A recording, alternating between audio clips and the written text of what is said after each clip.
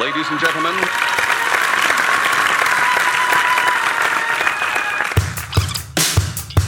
Oh my God. Everything is go here. Please welcome. Recorded in Vancouver, British Columbia. You're listening to Pacific Sound Radio. Hello everyone, I'm James. And I'm Travis. And welcome to Pacific Sound Radio. For those of you tuning in for the first time, we're all about local music, and we aim to provide a platform for all the weird and wonderful bands and artists that make up the Vancouver music scene to share their stories, songs, and unique personalities. For this week's installment of Pacific Sound Profile, just 1 second here. We will be speaking with Andrew Bowers, a local DJ, producer, and musicologist, hailing from the misty shores of Newfoundland. And then later on the program, we will hear from Old Soul Rebel, featuring singer-songwriter, guitarist Chelsea D.E. Johnson and vocalist banjo player Lola White. We first connected with Chelsea at the Locals Lounge Showcase in February, and we were absolutely blown away by her performance. I think her vocals literally almost blew me away. Yeah, and so powerful. They might blow up the console, so you're going to have to keep an eye on the levels. Yes, it's going to be great. So for our Pacific Sound Profile this week, we are talking with a local DJ, producer, and musicologist who got his start back in 2003, originally remixing songs from video games before moving on to bootleg remixes and mashups in 2006. He has a master's in musicology from Oxford University and has recently been running his own show called Sweet with Heat on Anchor FM. Please welcome Andrew Bowers. Thank you so much for having me. It's a real pleasure to be here. Yeah, glad to have you on, Andrew. So what led you to pursue a career in the music industry, specifically in producing and DJ stuff? Well, it goes all the way back to kind of starting with music in a young age, taking lessons with kind of piano and keyboard. In high school, I played alto saxophone in the high school band, eventually picking up electric guitar, acoustic guitar, just trying everything. Like I think I even played like drums in elementary school for like 1 year. But once 2003 rolled around, that's when I really dove into DJ and production. And my introduction with that was really more with I don't even know what to really call it. It's a step down from even consumer level software. It's almost like toys. There was something called the Mixman DM2. It was this plastic controller that hooked up to your computer and let you mix together pre-recorded loops. Eventually, I tried one called EJ, which was, again, just all pre-recorded material that you could mix and match and play with things. And eventually, one of my friends said, "Hey, I know you're really into this. You should try the software called Reason." And that was the first time of experimenting with like professional level kinds of tools.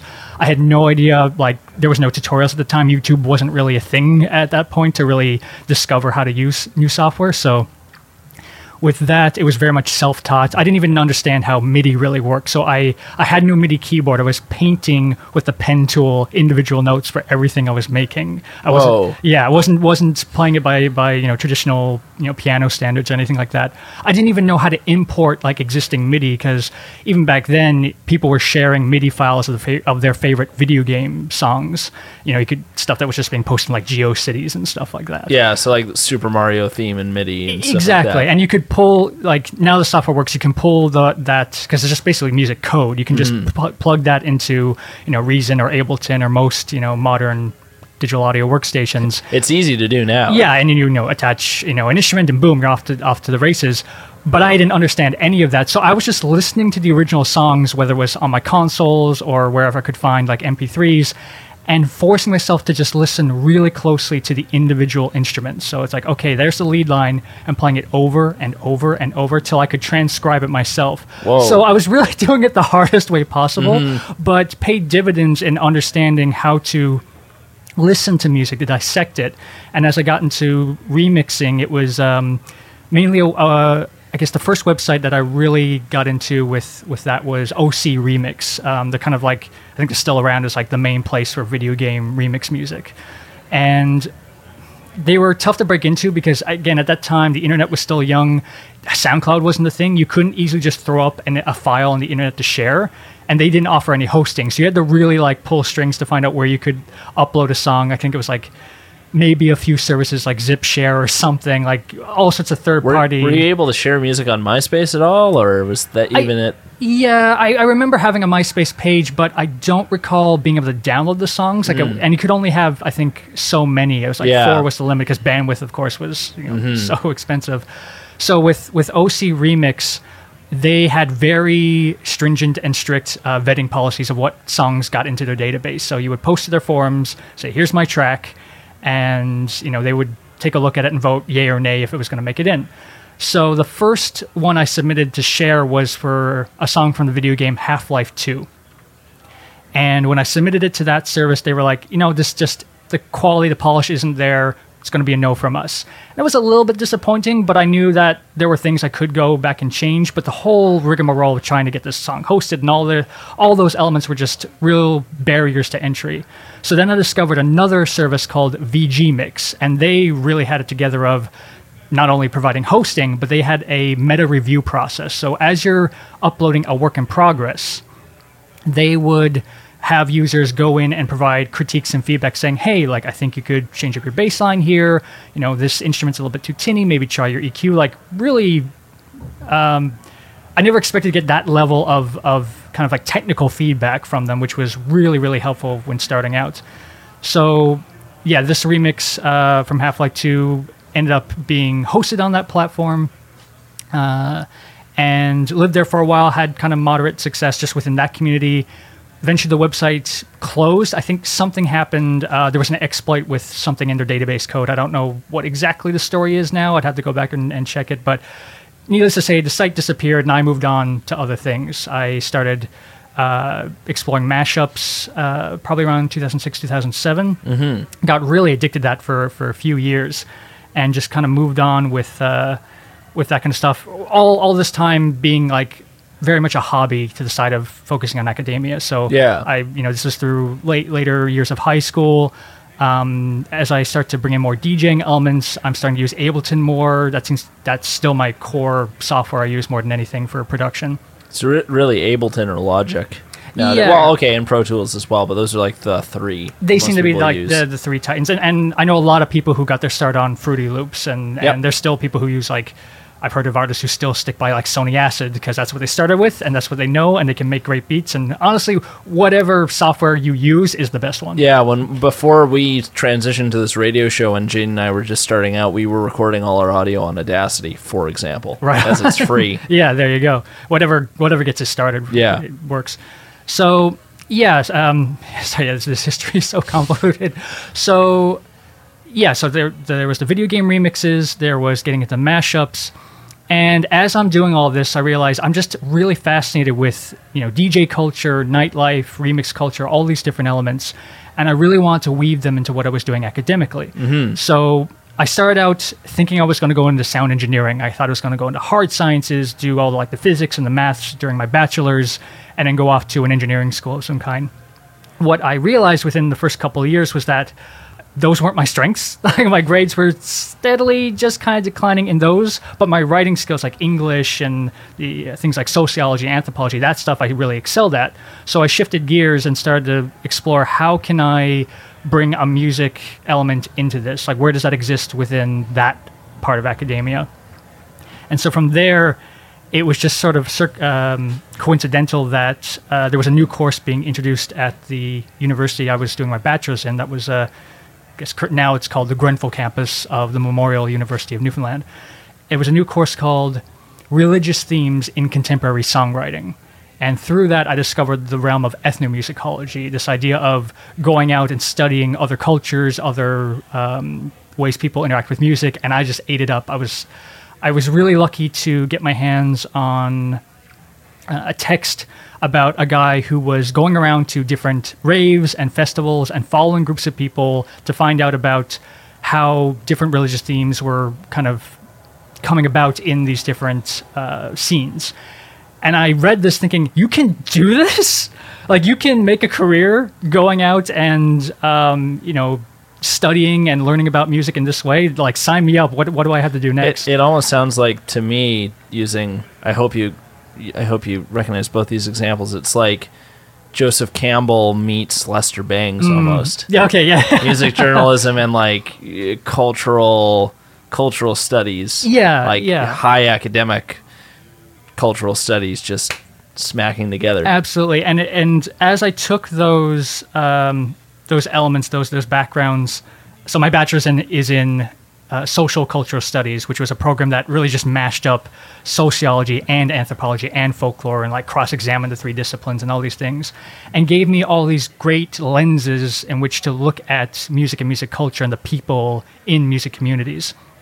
And so once I got to Oxford, I really started digging more into DJ culture, insofar as I was very fortunate to get a residency at my college's middle common room. It's kind of like where all the like masters and postdoc graduates hang out, have parties and things like that.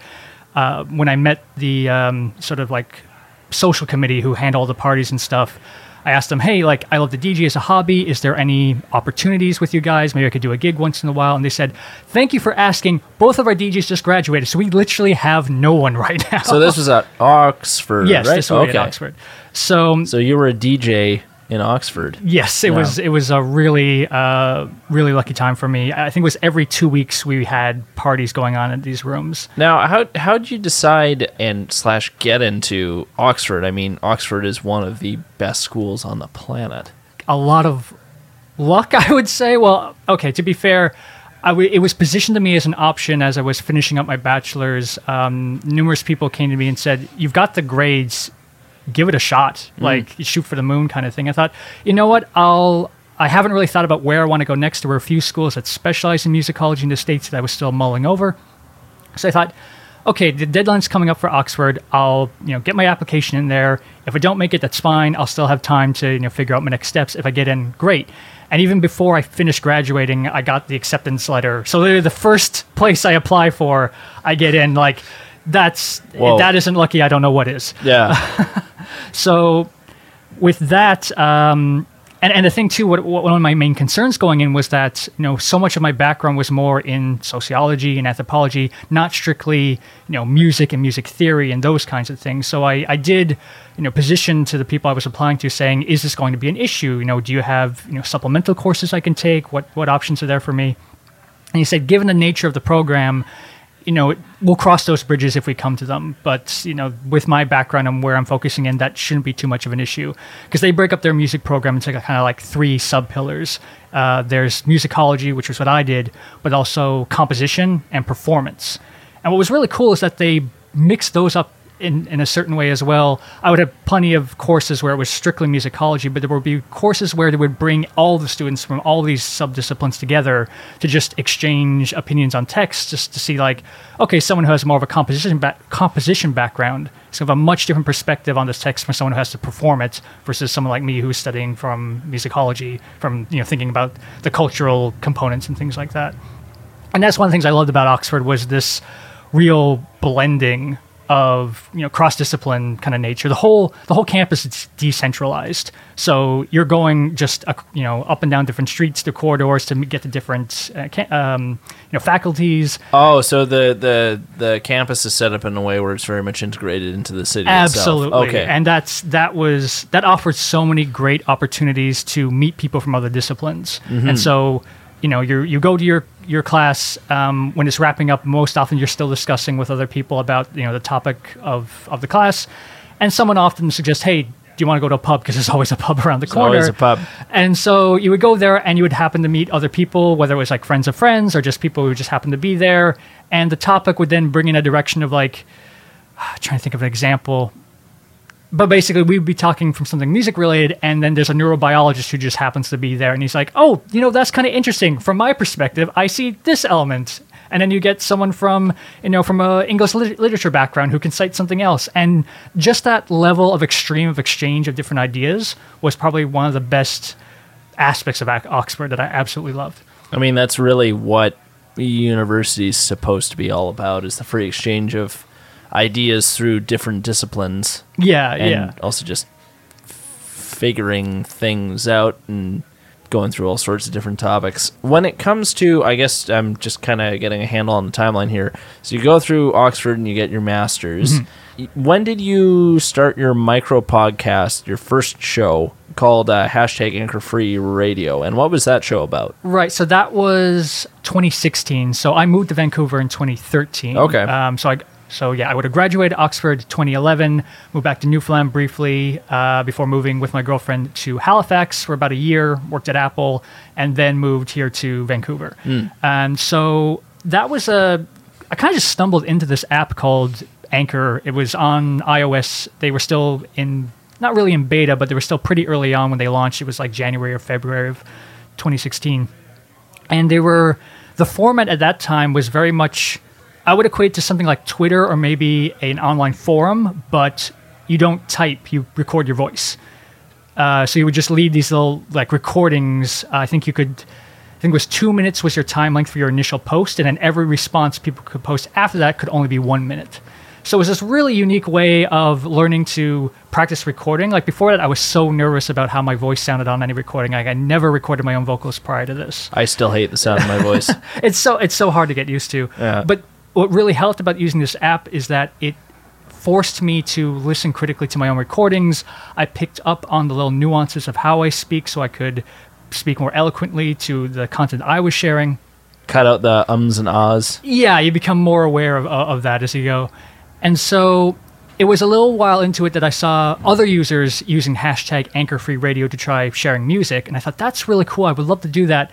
But at that point, I only knew how to record just holding the microphone on my phone up to a sound source. And so the recording would sound terrible. It was just tinny and muffled. And that's no way to share Like a song I really love. Tape recording of a radio. Yeah, exactly. Yeah. So I stumbled across another user named Babuda or Bob Utah. There's inner caps in that, and he had just high quality recordings of all this audio where he was manipulating his voice and bringing in samples. And I was like, how are you doing that? Like, what setup do you have that you were able to get into the app? And so he put together a guide of some equipment. It was more straightforward than I realized, but he had basically an analog to digital converter. So he would hook up his computer and his microphone to this little box that would plug directly into his phone, and that would basically be read from the phone as a microphone input. And so he could just get high quality audio directly into, like, he would have to tap record to start recording, but that was the easiest way to get this quality of audio. So once I learned that, I almost immediately went out and bought the gear for myself. I think it was like $50 piece of gear or whatever. But that really opened the doors to start experimenting with presenting music. So it really became a song of the day kind of show. Monday to Friday, just one song. I would usually, I think it was like something, sorry, I gotta think for a second. I was working at a different job. I was doing merchandising for different stores, like putting in books and magazines, restocking stuff. And so I'd have extended breaks during the middle of the day between stores. I could come home, pick a song, bang out a recording, and go back to work again, which is really nice workflow for how it worked at the time.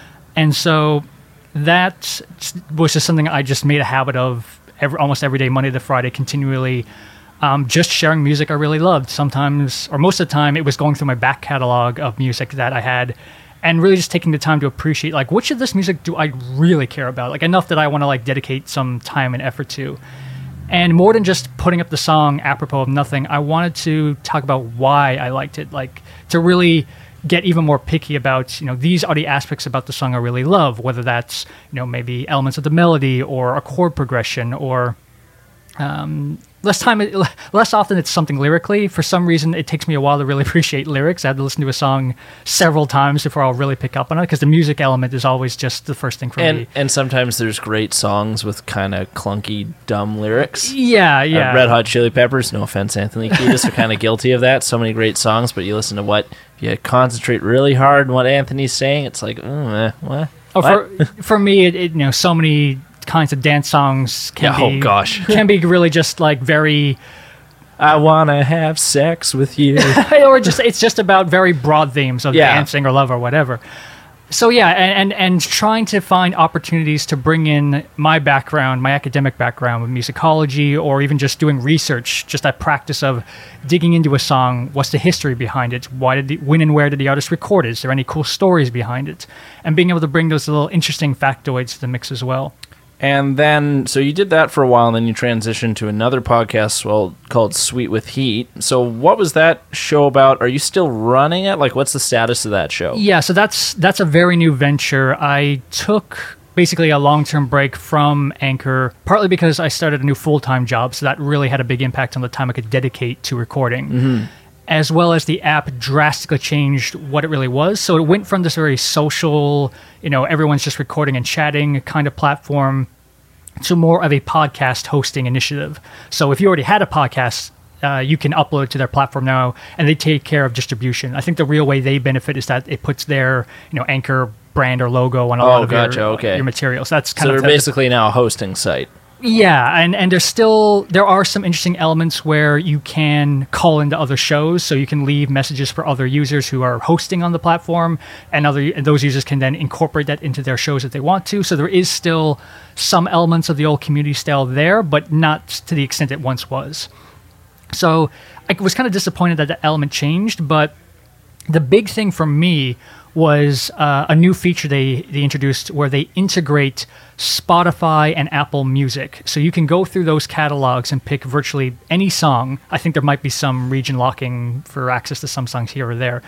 But other than that, you can feature 30-second previews of songs without any licensing issue. And so that opened up doors for me for discovering so much music to just...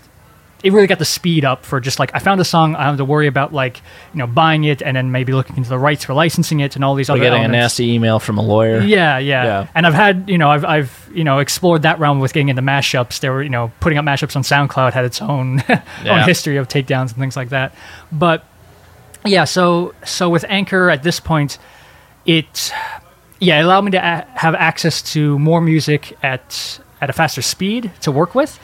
But in reviewing the first 3 episodes I put together, I realized this still isn't the optimal format for what I'm trying to do. Because really those 30-second samples, you don't have any control over where in the song you're featuring. And for me, sometimes the best part of a song could be just the intro, or maybe the outro. Or the outro, or a breakdown. You want to highlight something specific.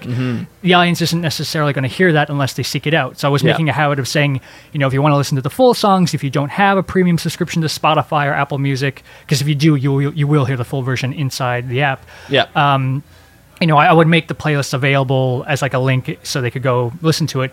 But that's really cumbersome. Like that's an extra level of effort that I'm asking for the audience. That, hey, if you're a hardcore fan, that's awesome. But for what I'm trying to do, just the pure essence of sharing music, it's not the experience I'm getting when I listen to other podcasts. Like one of my favorites is the DJ History podcast by Bill Brewster. I've discovered probably some of my all-time favorite songs year to year just from that podcast alone. And his format is pretty much what I want to do. He briefly introduces the song, might say a little bit of something about the song, whether it's, he might know the artist personally, but is pretty much showcasing, 90%, if not the full songs.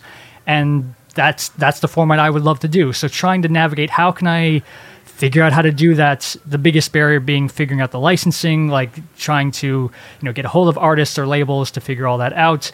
That hasn't been the easiest road to try to, especially with trying to discover new artists and do this at speed, like doing week to week. That's a challenge. Now, that being said, I put things on pause briefly while I'm reevaluating what my options are. And through meeting you guys and Save on Radio and as a bigger picture, I realized, you guys are using Mixcloud to host a lot of your content. And I remembered that's true. They do offer, or that's the advantage of that platform, is they take care of the licensing. I think the disadvantage is that you had to be using Mixcloud's website or their app to listen to the content. So that's a fair trade-off to start, I think. So I'm looking at that as a potential avenue now to host this podcast potentially. And there's a few different avenues. It's really just taking time to reevaluate what do I want the show to be and what are going to be the best avenues for realizing it for people.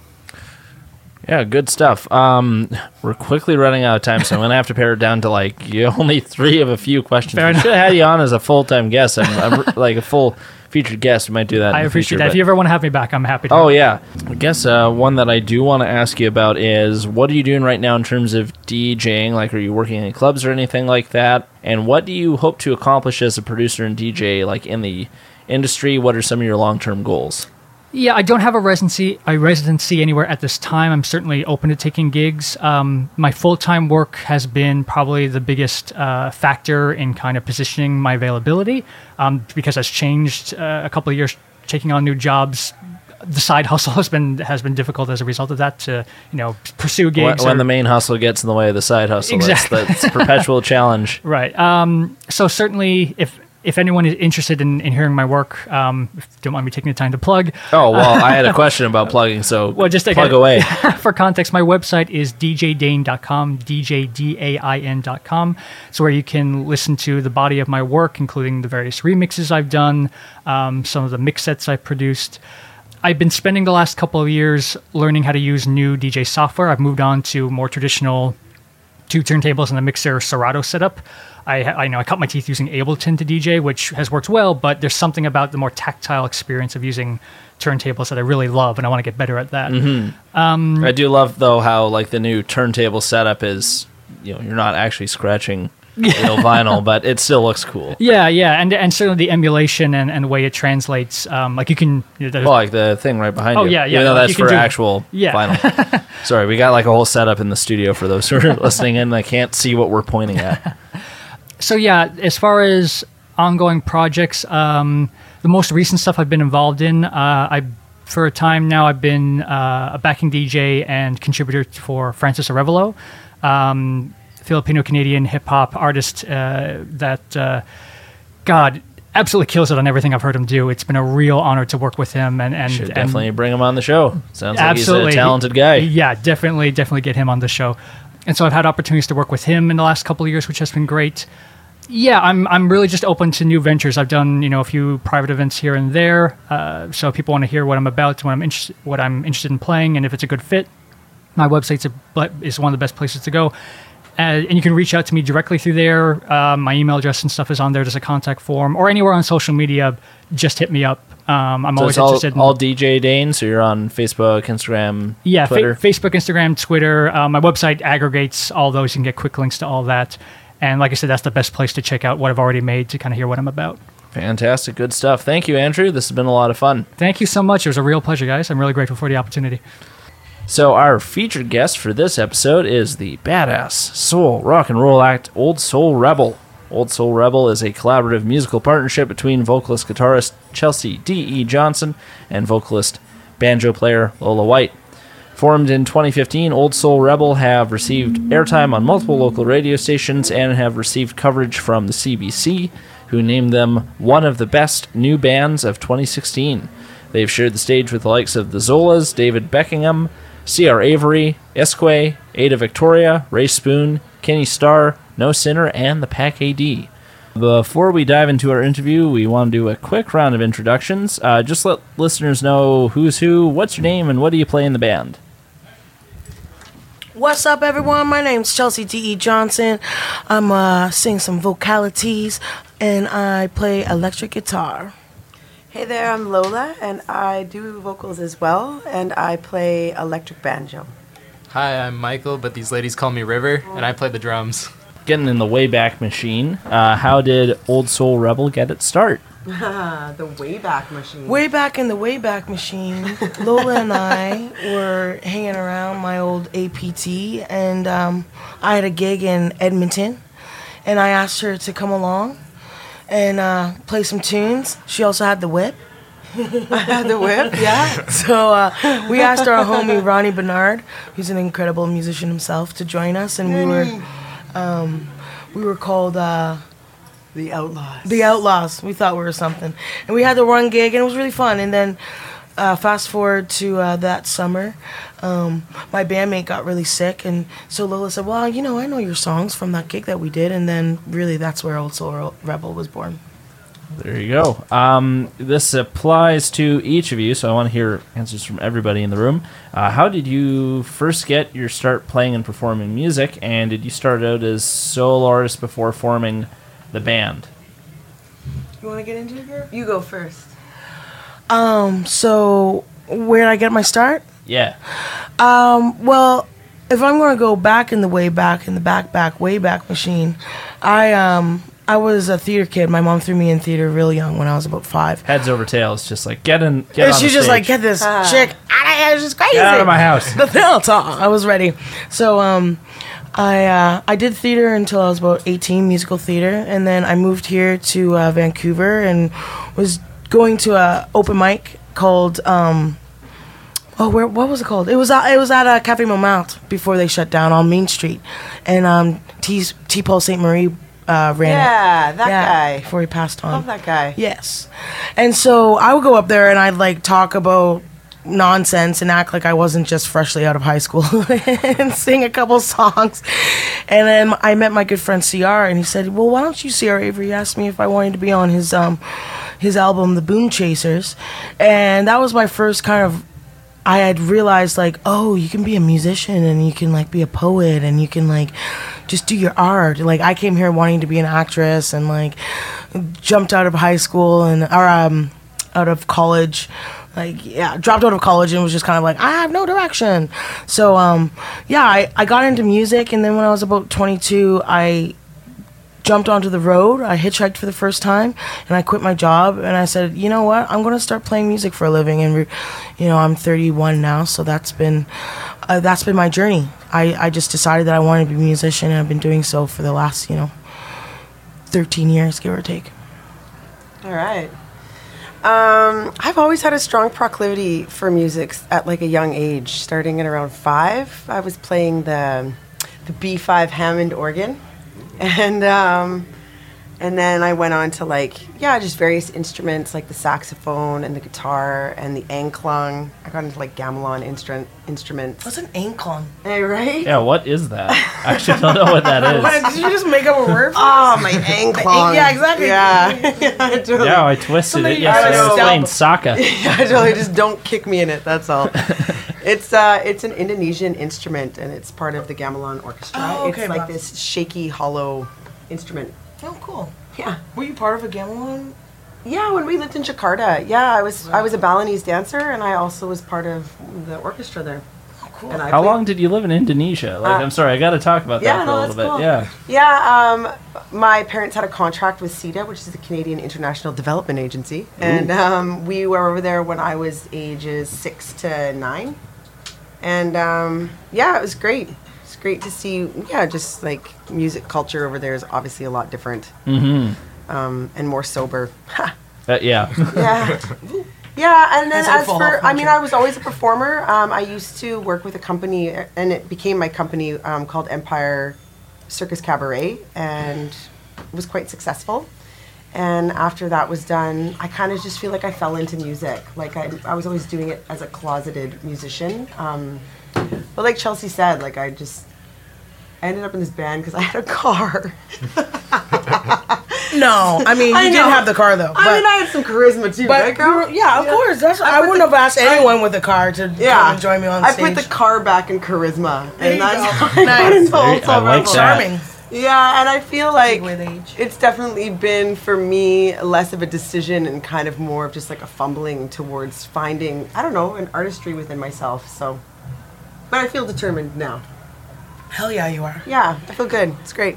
Michael?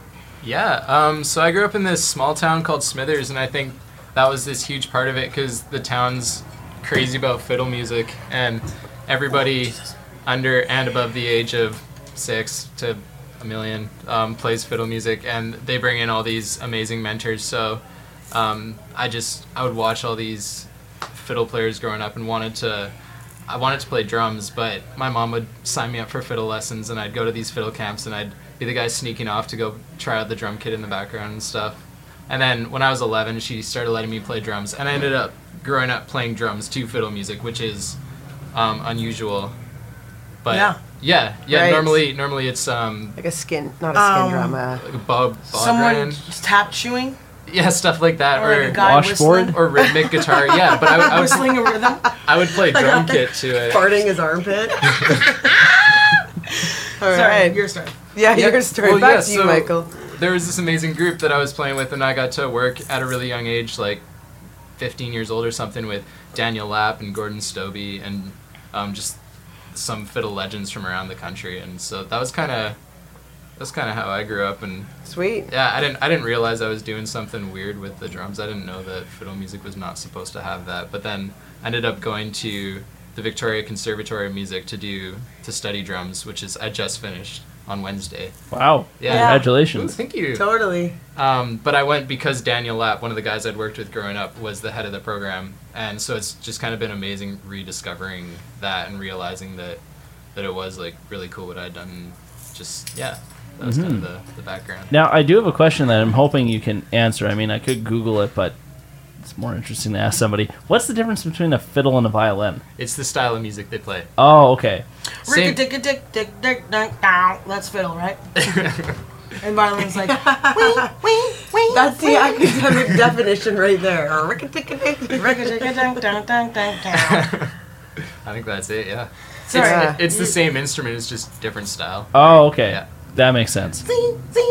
It's based on your lifestyle choices. How homicidal you are. Grief. And again, we'll do a round. What right. artists and bands inspired you to pursue a career in music? Let's say it together. Oh, actually, what is yours? Well, I mean, my mom was a musician growing up, so she definitely brought music into my world for sure. But 1, 2, 3, Alabama Shakes. Right now, presently, but like in the back in the day, I grew up listening to. I didn't say it with you. I'm sorry. No, you girl. didn't. You just laughed at me. My mom was a very like she's like loves music. Music runs through her veins. We wouldn't have power, but we'd have like a box set of like Ella Fitzgerald, you know, and we wouldn't have money for groceries, but we would get like we were the first person to have a CD player on the block. You know what I'm saying? So we watched On a Mission with God. What's that guy? Blues Brothers. We watch Blues Brothers James Brown. all the time. Yeah. All the time, you know, and like Have you seen the light? yeah. You know, and there's all of those great amazing musicians in that groups or in that movie. So I grew up with music with my mother, and I remember as a kid I'd always be like, B.B. King is my hero. And people were like, what are you even talking about? I listen to Backstreet Boys, which I also was getting down on the Backstreet Boys for sure. Really? But you know, I loved blues and reggae and jazz, and I mean that's because of my mom's taste. But and Nina Simone I and can like definitely hear some Backstreet Boys in our music. everybody dance now. That's not Backstreet Boys. Down. Wait, didn't the Wait, what's Beatles Backstreet write Boys that then? Backstreet's back. All right. Down, He just did I mean, Dance same Mix decade, 94. but That's true, yeah. Everybody dance now. But you know, all those beautiful artists that everyone rattles off, and then. You're And still then- Backstreet Boys beautiful. That's No, not awesome. Backstreet Boys. Well, actually, their Netflix Was they video is beautiful? really good. Oh, really? Oh my God, such turmoil in their world. they have Oh, I'm a so documentary on sorry. Netflix. Yeah, it's really good. Really? I'm gonna watch I was like, Be damn, interested. you guys are like, I was gonna say there's a good Nina Simone documentary on Netflix yeah. I wanna see yes, that. yes. as well. Oh, if you have not seen it, it's amazing. I haven't Really? seen it Oh, yet. yeah. So good. All right. I'm almost nervous to see it because I know her story is so sad. It's sad, but it's really good. It's worth a watch. Yeah. It's kind of like the Amy documentary. It's like, Oh God! Remember God. you left? You went for a I smoke. You left. couldn't get back in. She's like, I'm freaking out of here. This is the saddest thing I've ever watched. Went for a smoke and Make me couldn't get want to back light in. up. I want to like hit the pipe after watching that movie. Wait, but let's say our favorite song or our favorite artist together. we already did. Again, No, you wanna I do it? said it by myself. Okay, it's 1, 2, 3. It's Alabama Shakes. Brittany from Alabama Shakes. Yeah, maybe she's there listening. you go. Brittany, if you're out there, we love you. Yeah, she knows that. We actually tried to contact her via Facebook. Did she look at it? Yeah, she ignored it. Aw. They read the message like 2 minutes later. Oh, That's okay. One day we'll meet her. I interviewed her actually for. What? Yeah. What do you mean? It was a telephone interview. I wish it could have gone better. I wasn't able to like get a good rapport going with her. She felt kind of like she must have been like on a bus or something because she sounded like, yeah, okay, yeah, sure. I don't know. It was a little cold, but Oh, damn. Maybe Yeah. she's a little Louisiana. Like she's kind of seems really laid back. that might have Shy, been it. sort of. Yeah, Yeah. it's weird. I saw an interview with her Pharrell, and he was like, "Man, it's so great to be sitting here with you right now." And she's like, "Hey, man, just get to know me. Why don't we just, and just like she kind of like cut. Anyway, I'm not bad talking. Oh no, I'm not bad talking to her either. Like she's amazing. Yeah, But, yeah, she's amazing. But you couldn't get into the rhythm. I couldn't get into the rhythm. Mm-hmm. That happens sometimes when you interview different people, and I imagine if you're an artist of like a huge stature like that, and you have like Constantly. just like, Outputting. oh, here's a call from this guy writing for this magazine. It's like, Yeah, okay, answer his it's questions. intense. Yeah. Might be that. She's Yeah, I've heard great. of that. We love She her. is great. Mine was I was 16 and I was shopping at Recordland in Calgary. Let me guess. Wait, No, I'm just do you know? Chumbawamba. Yeah, no, I just randomly picked up a cassette tape and it ended up being Aretha Franklin. Oh, Wow. nice. Yeah, and I actually became obsessed with Aretha Franklin, and then it turned into like Stevie Wonder and Sly and the Family Stone, and, and that just continues Sly. on. In fact, I just wrote a song yesterday, and it kind of feels Aretha Franklin-esque. Nice. Yeah. It's not a bad artist to be esking. No, yeah, I like asking her. And Esque. I like And Esque. And Esque, I really like Esque. You know Esque? Heard the name? I know I've heard a song. She's so good. She's Yeah. an incredible indigenous performer She's- that Lola grew up with. Oh no, they've definitely played some stuff of hers on CBC because Yeah. I do Definitely. listen when they have a good program on. I do listen to radio too, but it's like the only radio I listen to. If it's like opera in the middle of the day, I'm like, okay, I'm gonna throw in a CD. Yeah. Yeah, Yeah, she did the first play live actually with them recently. Yeah. That was really good. And didn't she win a Juno? She was She was nominated. nominated. Yeah, we got to see her at the gala. We were at the Juno Gala, and she was the last artist to play that evening in front of basically all of Canada's like music industry. It was She pretty- rocked. that's cool. It was really special, yeah. She rocked it. Yeah. Anyway. Yeah, so I guess the first two albums I remember loving were Graceland by Paul Simon and Hot Rocks by the Rolling Stones. Nice. Just like all the hits, yeah. That's a good combo. Yeah, Graceland was my mom's album, Hot Rocks was my dad's, and we had Hot Rocks on tape, so that's what I listened to in the car every day on the way to school, and then Graceland was my dance parties in the living room. Nice. Yeah. Hashtag, what about people that don't listen to music? They grow up and they're like, my family didn't even play music.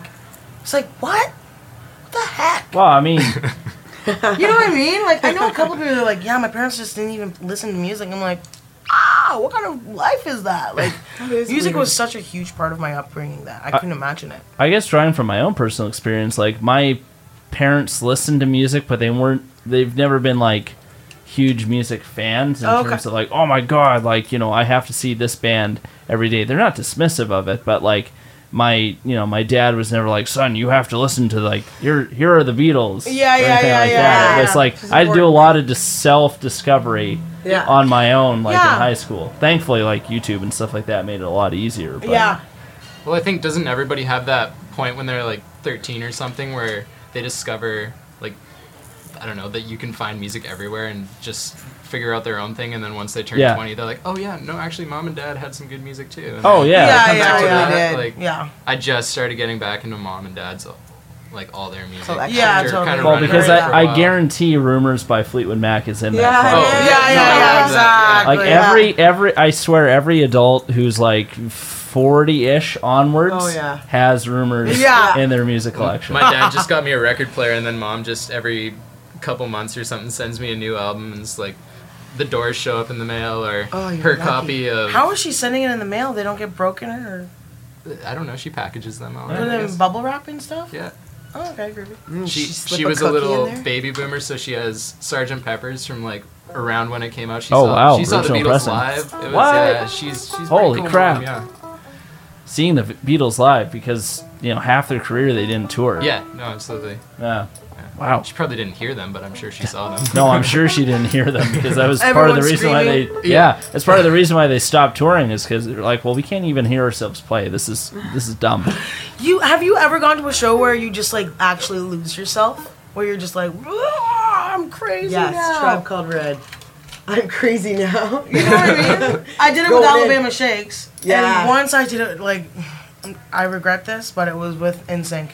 I was standing there and all the women are like losing themselves, and the girls that I traveled with like were wearing these shirts that they wore when they were like 13, like they were like in sync, like fanatics. They had like their rooms postered, and I was just like, oh my god, I don't have any friends in this school. Like I guess I'm gonna kick it with these girls kind of situation. And I get there and everyone's like, wow, and eye roll after eye roll. But as soon as they got on stage, like something happened to me. Like I lost myself.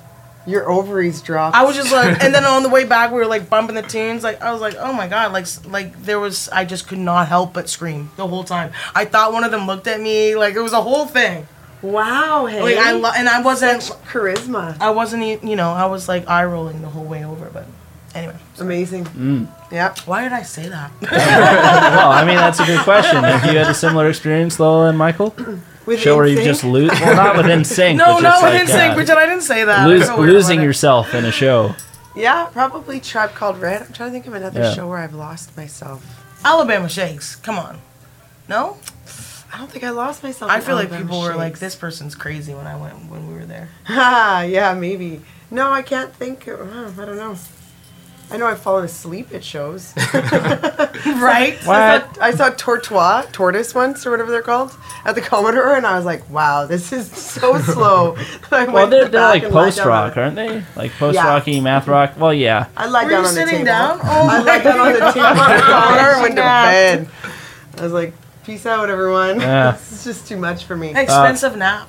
You know who actually I've seen that I've lost myself? Is Chelsea. Oh, That's a true statement. The What? first time I saw you was at Calabash, and me and Tara Flynn were sitting front row center. I don't actually know if there was a lot of people there, but we both were like, what? I think it was the first time I ever saw you What, perform. really? Yeah, and we were so overwhelmed with the experience that we actually sat there and laughed hysterically for a solid 10 minutes. Like, What? We, just couldn't- Whoa. we could not gather ourselves, and I was like, I have no Shiesty, why is that? Yeah, it was crazy because I had met you a number of times, and it just, how do you know, right? So. Whoa, you lost yourself in my music. Well, look at us now, baby. Yeah, totally. Start making out. You guys got a video camera? Put it on. Not yet. How about you, Mike? Maybe when I saw X Ambassadors, I've been listening to them for a little while, and I was so excited for the show. It was a festival in Victoria, and so I showed up really early in the day, and my only goal was to get front of the, right up against the fence for X Ambassadors, and yeah, it was amazing. Their singer Sam is just like the most unbelievable stage presence, and then Casey, their piano player, is blind, and Wow. I didn't know that. yeah, and he's just got these crazy dance moves on stage. I don't know, he almost looks like he's being possessed while he's playing, but it's so great, and just his energy was amazing, and he was making eyes at my girlfriend a little bit, which I thought was pretty cool. Wait, the blind pianist? No. I can- So, I mean, I'm noticing where you're looking there, brother. no, Sam you took was. home. Maybe he probably wasn't, but they were playing jungle, and he had this super hot dance. I don't know. I was getting bothered, and she was getting bothered. And, yeah. Oh, damn, okay. Yeah. The I was, real tea. No, I was cha-cha. dancing so hard that one of the people in the camera pit right in front of us turned around and took a picture of me. So I think I was probably looking, I don't know, a little kind cheesed. of crazy, or like I just gotten ahead. I don't know. Yeah, I touched his arm, so Right, and it you're was a just good like, show. Touched his arm. I touched that person's arm. Yeah, You like lose yourself. It's so weird. yeah. So Sam, if you ever hear this, I hope I can meet you before you hear this. I'm not actually crazy, but you I are. do love you. Rock classa. Oh boy. I guess for Lola and Chelsea, what's your songwriting process like as a duo? Like, do you collaborate on each song, or do you each just come to the table with a complete number, or how does that work? Well, we do write separate tunes, but we also write together. Yeah, we wrote the title track "Old Soul Rebel" at Squamish Music Festival. Actually, that that weekend we saw Alabama Shakes, yeah. Yeah, we wrote it in the beer garden. Like, we just kind of were hashing it out. But then we're also like, in the music video, we'll be like next to this car. Like, and I see your legs. Yeah, and your legs will be. We figured out the music video before we were. Yeah, and Chelsea decided then and there, like, she was like, I don't know, but I'm gonna have to do like at least 8 bars of like, I don't give a fuck. Yeah. She just repeats over and over again. So, yeah. Feels so good to say that over and over and over. Yeah, but it'll be interesting going into like our next album, how we'll like kind of do the process. I think we are going to be doing some co-writing with people coming up, so you'll see. I think we're pretty open to all formats. I feel like it was sort of like necessity of making our set. Yeah. You know, when we first got together, it was like, oh, okay, cool. Well, we got the gigs. Like, fake it till you make it. I got these tunes, you got those tunes. We'll figure out how we sing those together, you know? And then it was like, let's write this tune together. Like, there was lots of us just like, do you have time for rehearsal? I want to show you this quick song. So we have like a full 45, you know? And then we were trying to build at least three sets at that point. So a lot of it was just us bringing our songs to one another. But just like Lowell said, the future is Friendly. The future is friendly. I just totally bit a commercial there. Yeah, and I feel like we always are like, it's this like fantasy of ours of like, oh, you know, we should just like meet up, plug in, and just write. But we're friggin' busy to the izzy, so Yeah, we don't do that. We want to though. We just recently started rehearsing too. That was cool. We usually rehearse on stage, but Yeah. now we're telling all our secrets. Yeah, Yes, we it's true. collab and Yeah. But yeah, I think the future we're wanting to do more collaborations and have specific Old Soul Rebel tunes. So Chelsea, you've played in at least 5 projects and currently active in 2 bands, Old Soul Rebel, obviously, and High Society, along with performing as a solo artist. How do you juggle 3 bands at once? Well, yeah, no, it's hard. Lola and I,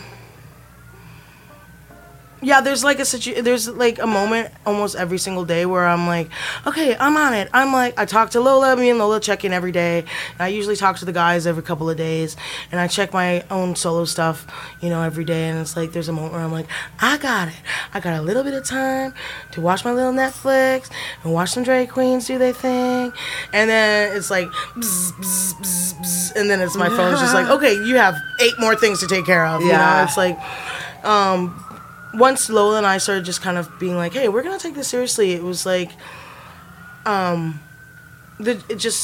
just constantly working. Lola and I are just constantly working. We're constantly working. We're constantly working. I feel like the CBC article actually really lit a fire under our ass. Thank you so much. I love you. Free hot water delivery service right into the studio. Yeah. Incredible. Such service, totally. It's like there's a restaurant built into this building or something. Yeah, hashtag best food in Vancouver, my So God. good. Yeah, amazing. Oh, man, that burger was amazed. This radio show brought to you by Save On Meats. Yeah, there we go. Exactly. Yeah, I feel like that was our momentum. That was the impetus, I think, when we finally were like, you know, like we started treating it like a business. I feel like that was where it kind of switched over a little bit. And really, once Old Soul Rebel decided to go that way, I kind of just like, it just started kind of melting over all of my, like for my solo stuff, you know, I'm just like, I should just be on top of it. I guess getting older too. I was a touring musician with High Society. We were heavy road dogs, you know, in the early 2000s, 2010 onward. We would be on the road at least 15 days a month, essentially. And then summer we'd tour for like 3 months. And we were just road dogs. So we were living in that vacuum, you know. You don't even check your Facebook. You're just on the road, next gig. And yeah, once Old Soul Rebel got into the mix, it's just like, yeah, I think I wanted to take myself more seriously. And I wanted to be good for Old Soul Rebel. I wanted to be an active member in that. So yeah, the work just never stops. I have no idea how. I don't think I'm balancing it as best I can, but Yeah, we need management. Yeah, we need. Just saying. But you know, I think we're doing pretty dang good. No, you know what? We're actually really good at feel like we're doing managing pretty ourselves. It's more just like booking. I think that's where our workload comes in. I think we're starting to hit this kind of like threshold where we're just like, wow, this is a lot of work. And Yeah. it would be great if we had one other person. A designated email person, as it were. That's really all it comes down Yeah. to. It's just like we need a secretary or something. Like it's just really. Or that even simple. Instagram, like managing, like Yeah. it's Lola's been awesome with putting on a little photo every couple of days or every day or whatever. But I have like 3 Instagram accounts, and it's like, if you want to be on top, like even just Instagram and That's Facebook, so much time. you know, it's Yeah. like you want to say the right thing. It's like, yeah, I would love to have a secretary that I could just be like, I really wanted to talk about the flowers today. Can you like whip something up? Yeah, yeah, exactly. But Exactly. no, that's the. And you want to that's temper the your dream. narcissism as well. Like, you know, you got to keep that in check too. Where you're just constantly talking about yourself all the time. It's like, holy moly. That only really works if you're like a rapper. So that's what- Right? I'm the best shit in the world. Yeah, exactly. Back it Look, I'm in Miami. Yeah. Yeah. Or yeah, I don't know. up. Look, I'm in Miami. I mean, that's half of it, right? Yeah, that is half of it, really. Lola, are you involved in any other projects besides Old Soul Rebel, or is this the gig for you? Yeah, this is the gig for me right now. I'm also a dancer, so that for a while was taking up a lot of my time. Yeah, just practicing and studying the art. But yeah, I'm kind of monogamous. I had in the back of my head, though, I might start a small side project just with some of my older work that I've produced and kind of want to just, I have a vision for it. So, Ooh. Yeah. Like dance project? no, it's more like surrounding like my indigenous roots. Awesome. And just pulling on board like other indigenous artists that I know.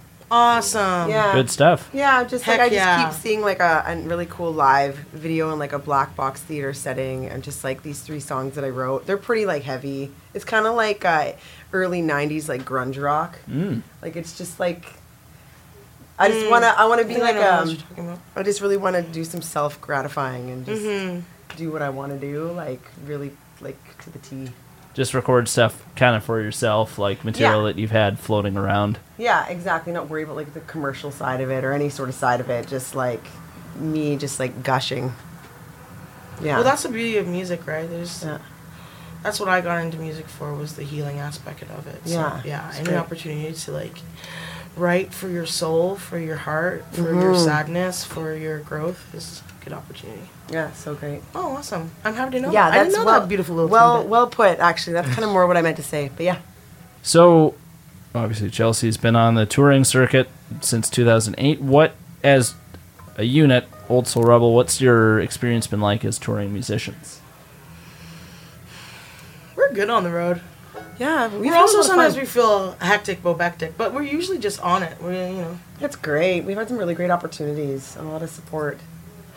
Touring in That's great. Canada was funny, right? Because you're sometimes driving for like 12 hours, so it's Yeah. like to keep morale up for that long is like by the end of it you're kind of annoyed, you know. So it's like, but I feel like we always just get back into it's like once you get into the space, you're like, okay, Yeah. get your food, okay, sweet, the people are here, boom, boom, boom, let's get on stage. But Yeah. We share like this similar lifestyle, so it makes it a lot easier. Like we eat the same foods and stuff. We like the same things, so it doesn't. You know what I mean? We're not at odds at like what we want to do in our free time on the road. It's like, yeah, I'd love to go do some yoga, like in that ditch over there, right? And then we'll go get a salad. Ditch yoga. Yeah, ditch There's yoga. a hashtag. Get that going. ditch yoga. No, seriously. Like, Join there's us in the ditch. There's a post for some sort of arts and culture blog. It's just like, oh, the new thing. Get that on BuzzFeed. It's like ditch yoga. Oh my It's sweeping the God, nation. so true. You become viral for sure. Huge. No one It's the only take that, yoga that's untapped yoga right there. Yeah. Hashtag ditch loga. Yeah, ditch Lola. There we go. Yeah, hashtag just ditch Lola. Loga. Oh, Lola, Loga. even better. Now it's really mine. Yeah. What have been some of the most notable venues, festivals, shows that you've had the chance to play, and do any of them stand out as your favorite? One off the top of your head. 1, 2, 3. Edge of the world. Yes! Last year we got to go to Edge of the World. It was so good. It was so much fun. It was the best festival ever. Are we going this year? I don't know. Let's call them. Oh, we gotta call them. So, Edge of the World, just for listeners who don't know what that one's about, including me. Edge of the World is located in Haida Gwaii. It's an incredible festival run by such a great team. I think those people were listening to the radio. Hello, if you can see us still. I'm pretty sure it's a non-for-profit society too, because I remember them saying that they don't make any money. A lot of it's volunteer-based. Oh, wow. Oh, And it's just like the best good. vibes. It is And so good. Haida Gwaii is just like such like. Everyone's like, ooh, Haida Gwaii looks so magical. Like, once you get there. It is. And it so is. It so is. Everything. It's like Shambhala. Like, everyone who comes back from Shambhala is like, I was just in Shambhala. Yeah, they man," have like and all these like lingos that you're like, it's what like, are I was you dressed up talking as a about? unicorn for like 3 days and my life has changed. Yeah. But I would even say it's probably better than Shambhala. I've never been Ooh, to Shambhala. There's bold not like claim. a drug vibe there. It was like It's the just, best like, festival we've ever been to. Like, it was the best festival. The Zolas family played. vibes. David Beckingham from Hey Ocean played. Asquay Esquay performed. was there.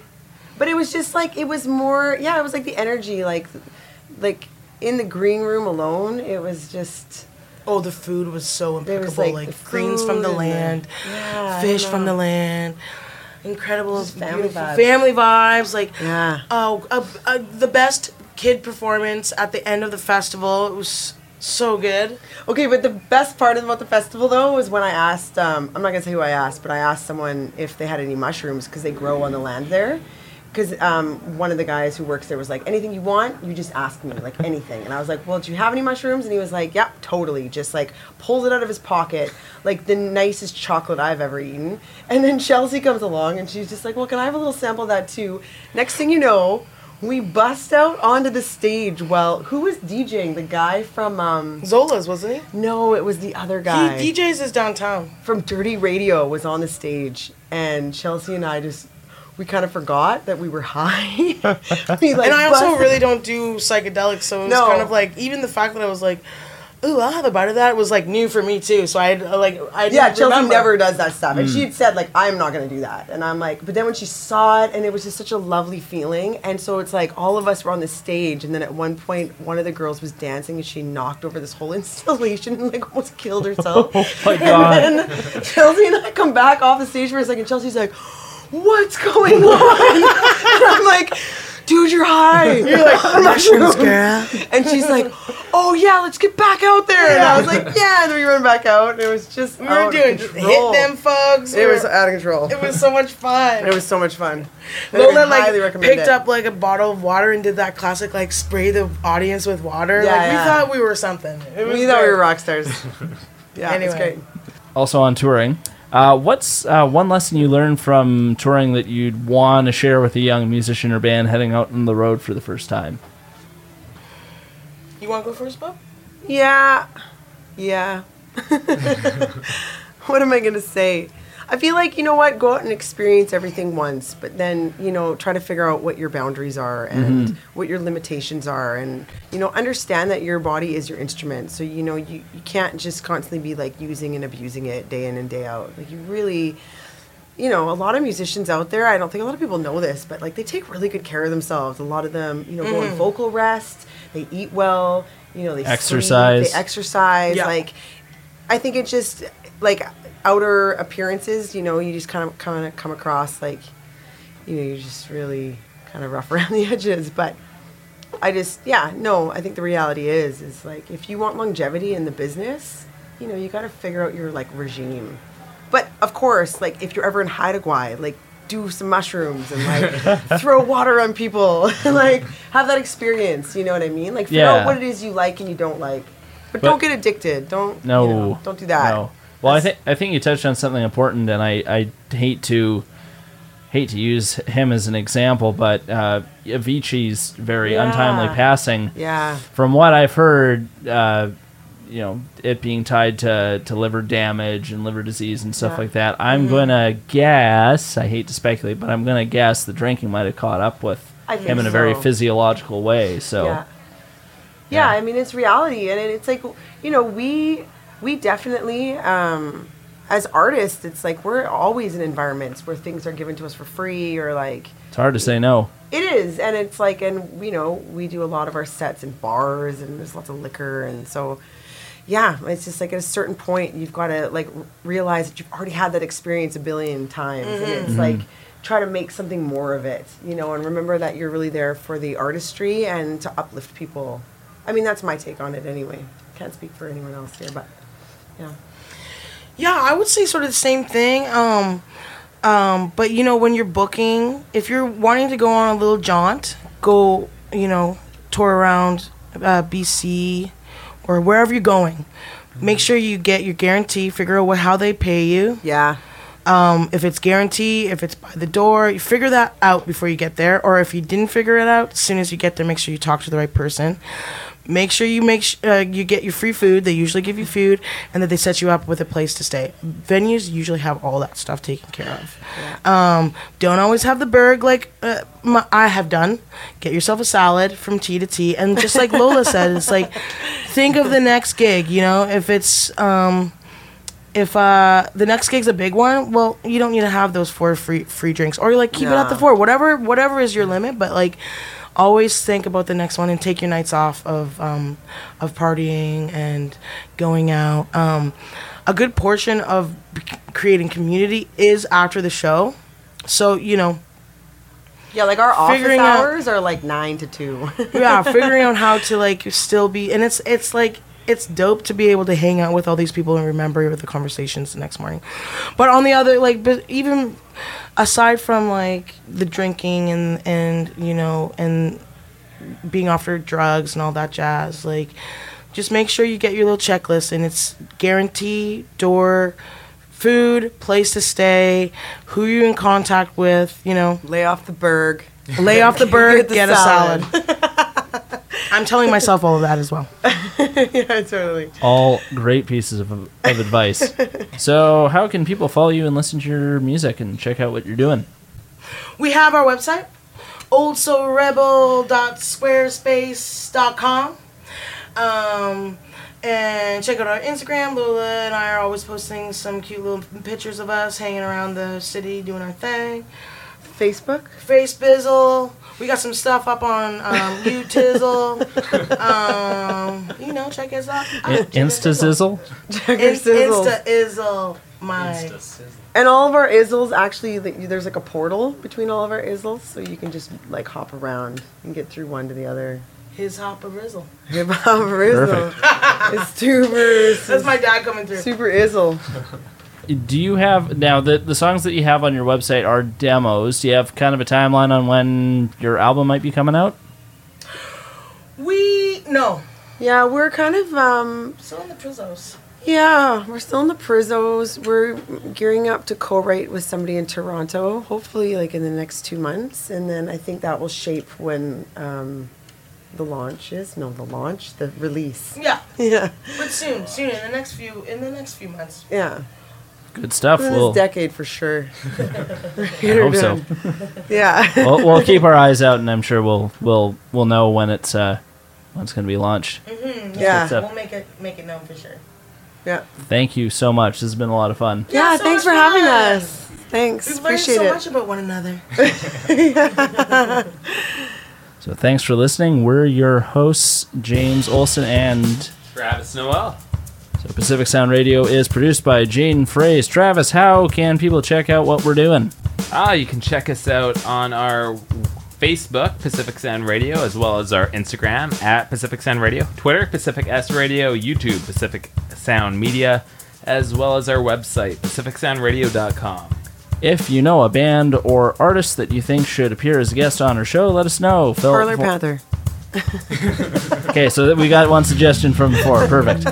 You can fill out the form on our website or send us an email to talkpsr@gmail.com. We'll be back next week, April 29th, where we will be hosting the Alt Pop Quartet Rio by Night.